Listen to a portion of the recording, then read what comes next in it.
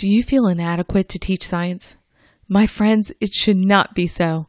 You are your child's perfect teacher, and with the right tools in your hands, you can teach science. In today's episode, we're going to chat about the second hurdle that can stand in the way of you wanting to teach science: experience. Hi, I'm Paige Hudson, and you're listening to the Tips for Homeschool Science Show, where we're breaking down the lofty concepts of science into building blocks you can use in your homeschool.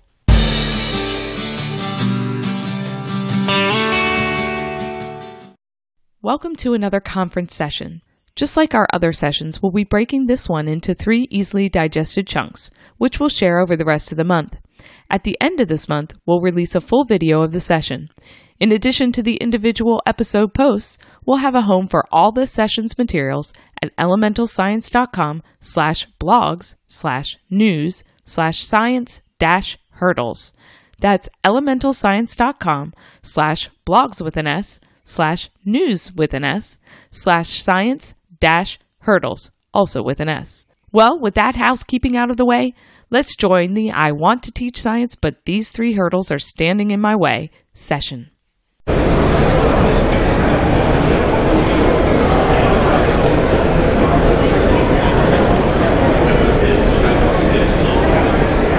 So now that we have the information we need to leap over the hurdle of experiments, let's talk about the second most common struggle I hear with teaching science at home, and that's your very own experience. So the hurdle of experience.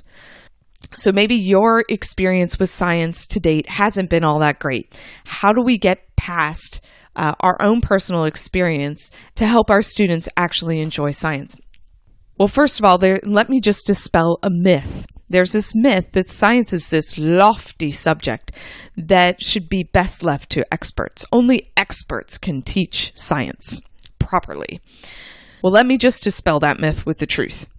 The bulk of science can be understood and appreciated and even taught by homeschool moms, no matter what your experience is. The key here is to get the right tools in your hands. So the key is to get a good curriculum that has the 3 keys. So I mentioned those briefly before, and those 3 keys are performing hands-on scientific tests. So those are the things we just talked about: experiments, demonstrations, nature study, something hands-on to present your students with the face of science. And then the second key you're going to have is to gather information. So you are reading from some kind of source or watching videos on science. So visually appealing encyclopedias, living books, the internet.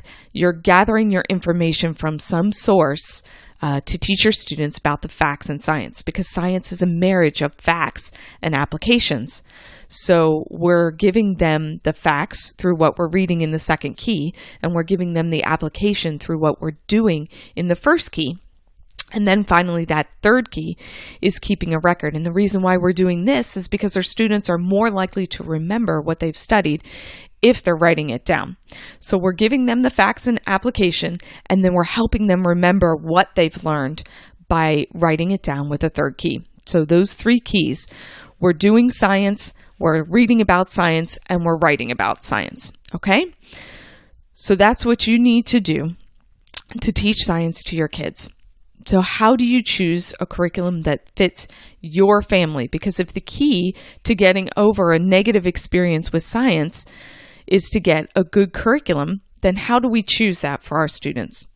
Well, first, let me tell you that one size does not fit all. There are multiple curriculums on the market, multiple approaches to how you teach science, and we need to figure out what fits you and your family. So the first step in doing this is to figure out what your goals are. What are your goals with teaching science? Ask yourself, what do I have to prepare my student for? For instance, our daughter is going into high school at this point, and she wants to be an engineer. So I need to make sure that the high school curriculum I have planned for her will prepare her for an engineering degree. We have friends who their child is going into high school, and she wants to be an art major. So knowing that her science plans don't need to be as rigorous as our daughter's. So understanding what you need to prepare your students for, or if you're planning on putting your kids back in school, in middle school or high school, you need to prepare them for that. So we need to make sure that you cover the things that they need to know to be ready to go back into school, or whatever you have planned for your students. So knowing what you have to prepare your students for. And then the second question you want to ask yourself is, what do I want to instill in my students? So what values, what do I want them to know? Do I want to instill an appreciation of nature into my students? Then I definitely want to have nature study. Knowing what you want to instill in your students will help you determine your goals. And then anything you have to teach. So some states require that you teach certain things at certain times, or you need to prepare them for tests or something like that. So you need to know what you need to, anything that you have to teach your students. And that'll kind of help. Those 3 questions will help you determine what your goals are for teaching science. And then the second thing you need to do before you determine what curriculum will work for you is to determine your students' learning styles. So there's 4 basic learning styles, and your students can be a blend of the 4 types, but knowing the way your student learns will help you to pick the best curriculum for them. So first of all, we have visual learners. These students need to see things before he or she picks up on the concept. So they need to see it in action. Lots of pictures, lots of demonstrations for these kids. So visual encyclopedias, lots of demonstrations, hands-on stuff that you're doing with your students. If your student's a visual learner, you want to look for a curriculum that gives them those visuals. And then we have auditory learners. These students learn best from hearing. So they do well with curriculum that has read-alouds or lectures or lots of discussion times. And then we have our tactile learners, and these students learn best by touching. So we want curriculum that has manipulatives or extra projects, lots of demonstrations for them to do, for them to get their hands messy. And then we have kinesthetic learners. These students learn best when moving. So you can bounce and read. They can be outside running around as they're learning. Now, all that said, we can alter curriculum to meet our students' needs. So if we have a more visual or auditory learner, we can modify curriculum for them. For our kinesthetic learner, we can give them things to move in their hands, or bounce around on balls as we're reading to them. So there are ways to modify curriculum to help our kids learn better. But understanding where our students are, if we know that our student is a tactile learner, choosing a textbook-only curriculum that has no demonstrations or experiments in it is not going to be a good fit for our tactile learner. Does that make sense? So it helps us to decide, even though we can modify curriculum, it helps us to know their learning styles so that we can best choose a curriculum that will be the easiest to modify for our situation. And then the next thing you want to do so the third thing you want to do is determine your preferences. So determine how you would prefer to learn. Do you like textbooks, encyclopedias, or living books? So when you read about science, what kind of resources do you naturally gravitate towards? Do you want an all-in-one textbook, or do you want a visually appealing encyclopedia, or do you want to learn through living books where your students are wrapped up into the adventure as they're learning about the science? And then, do you want to learn about science outdoors or indoors? So do you want your hands-on aspect of science to be outdoors where you're learning about nature? Or do you want to mainly do experiments in your lab, aka your kitchen, or maybe your bathroom? And then how do you prefer to write? So do you prefer notebooking, where the students are writing down what they found meaningful, or do you want just straight worksheets where they're finding the answer in the text and filling in the blanks and that's it? So do you prefer notebooking or worksheets? And then do you want enrichment? So do you want hands-on projects to be a part of your curriculum? Do you want additional things like library books and hands-on projects and quizzes and things like that? Do you want that to be a part of the curriculum that you have too? So now you know your goals, you know your students' learning style, and you know your preferences. You've got all that written out. The last thing you want to do is to determine what you want to study. So what do you want your students to learn? what would they like to learn, and then you need to decide which one gets more emphasis. So, during the early years, it's perfectly fine to follow rabbit trails. We can study what they want to learn. If they want to spend 4 weeks learning about dolphins, we can do a dolphin unit study, because that's what they're passionate about, and they can learn science through that. As they get older, we may find that what they need to learn takes more emphasis.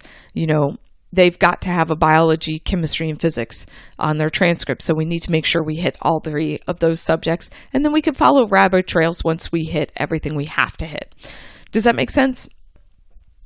When you're choosing your curriculum, now you've got a list of your goals, you've got a list of their learning styles, you've got a list of your preferences, and you've got a list of what you need to study. And now we're ready to tackle finding that curriculum that will help you get over that hurdle of experience and on to teaching science. But I do want to say one thing, and that curriculum is meant to be a tool and not a master. So it's a tool that you use to fit into your family. It's not a master. You are not a slave to any curriculum. Your lack of experience or a negative experience in science does not make you a slave to following every curriculum letter by letter. Instead, you need to fit it and mold it to your... Instead, you need to use those 4 criteria that we wrote down. You need to use your goals, your learning styles, your preferences, and what you want to study.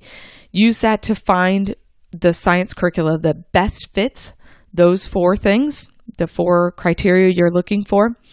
And then once you have that curriculum in your hands, you need to mold it to what fits your family.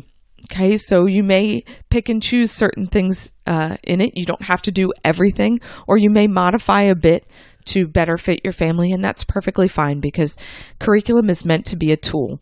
As homeschooling moms, we have the ability to teach our kids.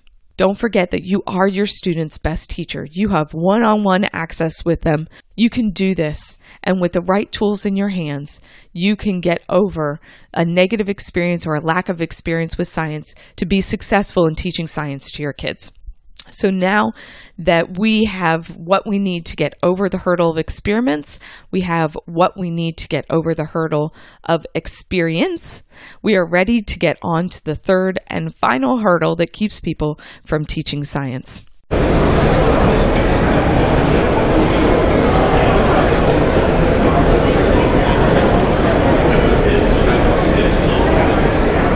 Well, I trust that you're now ready to jump over the hurdle of experience and have the information you need to find the right tools to teach science in your homeschool. Next week, we'll listen to the 3rd part of this session, where I share about getting over the hurdle of equipment. If you're afraid that you can't afford the supplies to properly teach science, you definitely want to tune in next week.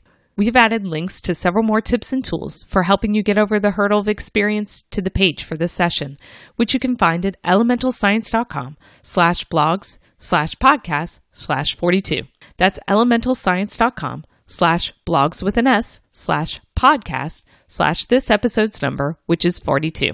If you still have a question, you can leave a comment over there. If you've enjoyed this peek into our conference vaults, would you take a moment to leave a review or a rating for the Tips for Homeschool Science show? These reviews and ratings help others know that this show is worth listening to. Plus, it helps determine where to rank this podcast. I would really appreciate you taking the time to share your thoughts. Thanks for listening, and I hope you have a great week playing with science. This peek inside our conference vault has been sponsored by Elemental Science. At Elemental Science, our mission is to help educators just like you share the wonders of science with your students. Our lines of award-winning, easy-to-use programs have helped thousands with actually teaching science at home. Visit elementalscience.com to see how we can give you the tools you need to leap over the 3 science hurdles and get to teaching science.